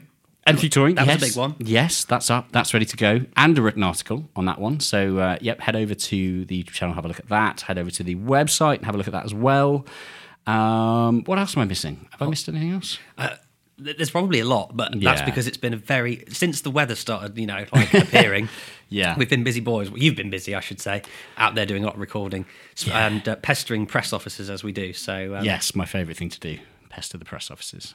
I feel like we should have our own award ceremony at the end of each year of who's the nicest press office and give them a Box of Quality Street. Yes. Yeah. Good idea. Always well received. Yeah, I think so. Right, should we let these nice people get on with them? Oh, no, there is one more thing. I knew there was but one wait, more thing. There's more. Just when you thought we were coming to an end. I can imagine just people hovering over the close button. Or what I tend to do when I finish podcasts, it's usually timing a podcast to the point that I've finished a car journey and I'm waiting to get out of the car and I'm like, get on with the end. Just finish. I just want to get out. We're going to throw out a bit of an oddball here. I say oddball, some would expect this. We haven't really done this before. However, we are now opening up our possibilities of bringing in sponsors to either episodes individually or seasons or stints of time. So perhaps you are an individual that has a business, or you are involved in a particular business that might have an interest in sponsoring an episode or 2 or 3 or 4 or a month or 6 months of the Driven Chat podcast, simplest thing to do would be to reach out to inquire. I can promise you one thing, it's not going to be as expensive as you think because we're not that big, but we're big enough. So, and on that subject, yes, I've just refreshed our Driven weekly statistics. Oh, thank you, Miles. What have you got there? Well, only in the last week, 600,000 social engagements. Yes, that's quite a lot, isn't it? 10,000 views of the YouTube. Yeah. And 6,700 podcast downloads. And that's only in a week. That's only in a week. That is a good point. I say we're only small, but yeah, sometimes I do have to remind myself that we do have actually quite a lot of people that listen to what we do for some reason, you being one of them. So yeah, if you wanted to express an interest or just find out more about sponsorship and wanting to be a bit more involved perhaps in what we do, then drop me an email. podcast@drivenchat.com is our email address. Perhaps just throw in the subject line there something about sponsorship and I'll know to look out for it. As Miles says, we read everything. So all the emails, comments, DMs, everything that comes in, we do read. And emails especially, I try my best to get back to every single person that gets in contact. So yeah, if this is something that might be of interest to you, do get in touch. I'll be very happy to come back to you with some further thoughts and stuff. As you can tell, I'm so well commercially trained in this field. Not only did I nearly forget to mention it, I secondly, seemingly don't know much about how it works. But there is a system in place, don't worry. There are people that have a better brain than I do on this sort of thing. I am just the voice. Right, now we really will let these nice people get on with their day. Thank you, dear listener, for joining us for this week's episode. Next week, an interesting one because I'm going to be talking all things EV with a guest who is responsible for a massive EV subscription service, and we'll be throwing all sorts of, dare I say it, difficult questions at him about the EV industry. So stay tuned for that one. For now, though, we'll say thank you very much for listening. Don't forget you can see everything that we do via our social media feeds at Driven Chat. And that's it. Go and have a lovely day, afternoon, morning, week, month, whatever it is you're doing. And we'll speak to you soon. See you on the other one. See you on the other one. Bye. The Driven Chat podcast, powered by Paramex Digital.